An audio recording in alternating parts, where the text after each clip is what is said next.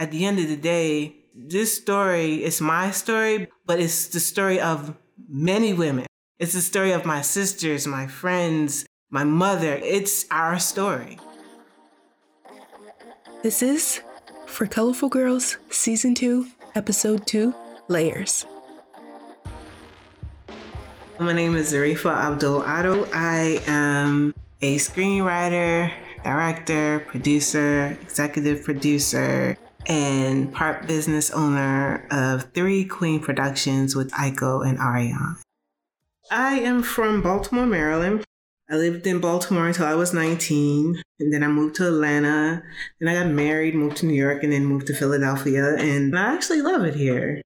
Because we grew up in Baltimore and witnessed things that you shouldn't be witness to at such a young age, you have a lot of stories to tell. And you're not just coming from one perspective, you're coming from a Muslim Black girl perspective. It's just a lot of stories in Baltimore.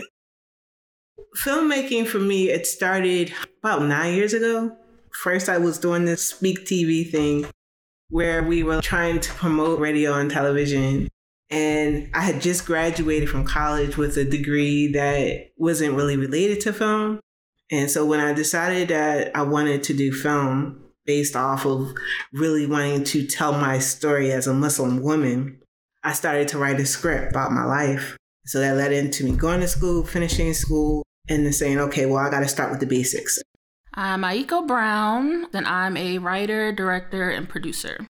Me and Zarifa originally met at a film festival, and then we ran into each other on a feature film. That feature film was a horror film. I walked on set, and I was like, she looks familiar, and I think she came up to me. She was like, we met before. That was my first feature that I was getting paid for, so I was really excited, and I was like, oh my gosh, I know somebody on set, so that was cool. So my first experience on a film set was a feature film, the same feature film that Aiko was on. And I was actually the second AD.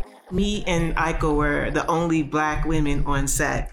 From my experience, you go in, of course you work hard, but I think it's about networking, especially if you're not sure what role you want to do. So of course you got to pay attention to all the departments and figure out what your place is. So many things are happening and no one's really worried about teaching you or anything like that. You really have to pick up everything and just be ready for whatever is thrown at you. So on set, the main character, who is a B-list actress, and I'm not going to name her name, was like, you're breathing too hard and that's annoying me. And it's like, well, let me step back. And she started to get even angrier with me. So I'm trying to figure out, what is it that I'm doing wrong? Is it my presence? This was when I was learning how to really control my temper. But in my face, I think everybody, including Aiko, could see that I was hot. And if I was to fly off the handle, then everything that I worked for would have been gone. So the DP at the time, a white male, he saw the interaction, pulls me to the side, and he was like, we see it. So that helped me to refocus and to be like, okay, this is just an introduction. I have noticed a difference if you're telling somebody an order, especially in COVID. Producer or whoever would say, look, you're in COVID department. Even if you have to tell the director 6 feet, they have to listen to you. So that was really cool. But there were times where I would tell somebody to do something, just doing my job, and I can tell the difference. If a white male tells someone to do something, they would listen to him rather than me. My journey in filmmaking started 2008, 2009, when I was in college. And now here's where I, Ariane, come into the story. I initially wanted to go into broadcast journalism, but I just didn't feel like that was a space for me after a few classes. So I decided to do film and then focus on screenwriting. But even that was very scary to me. I just didn't have that confidence. It felt like a very lonely experience. And I think I was so terrified that I was just like, I could do everything else but make film stuff. And I finally worked my way up, working on independent stuff, building my confidence, like, Ariane, you can do it. I met Zarifa over 5 years ago. I was at this event and she was showing her short film and we just connected. The idea of the aftermath came about. And then Aiko, we had already did that horror thing. So we had built a connection. Then when she decided to do her short film, The Aftermath, she reached back out. And once we came together and we did The Aftermath, we were like, okay, we gotta make this happen. We mesh really well, so when we're on set, we don't even get into real arguments. We're able to talk it out and problem solve. And I've never been with a group of women in a professional environment like that, so we make our cast and crew feel comfortable. We know that it's a bigger picture for us, and we bring that to the set. Action. After The Aftermath, we decided to do a collaboration with the three of us. So we formed Three Queen Productions as our own production company. The first thing we did was started writing Layered. So Layered is about three women that's based in Philadelphia pursuing their careers, all in entertainment. One is a screenwriter, the other one is a production assistant, and the other one is a journalist. Suhaila, she is a combination of women that I grew up with. She's a firecracker. She is a single mother focused on trying to be a screenwriter, and at the same time, she does have some mental health issues that she's struggling with. And unfortunately, because of the type of community that she grew up in, the idea of having mental illness is almost a unicorn. So to actually tackle it is a challenge for her. And because she refuses to actually tackle it, you see how it kind of affects the way she handles her children, her love life. But we also see her strength, her funniness, the layers to how she is dedicated to trying to be that perfect mother regardless of her faults. The character that I wrote for is Liana. I wanted her to be a production assistant. I worked a lot of PA gigs in the city, so I thought that that was like a good way to start her character. Her setting, her lifestyle, and everything that she's going to be going through as a PA on set. And she runs into sexist directors and personal life things and changes. So, how's production? It's going. You know what the best position for a woman is? It's at home, on her back. I thought it would be a good way to show what a Black single woman on a set starting off as a PA, what she has to go through. So Maroa is a bit of an eccentric.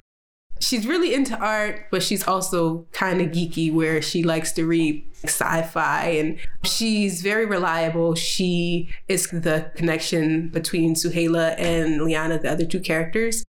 And she's just trying to switch careers at this point and trying to find out who she is, because she has in the past been such a support for her family, her friends, that she's finally finding the nerve to branch out and pursue what she's wanted.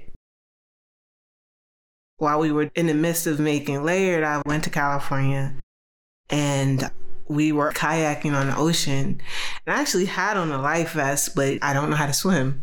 So we got hit with a really high tide and basically I drowned, and they revived me. They didn't understand the fact that I was able to come back because I had pneumonia, I had swelling on the brain, I suffered with memory loss.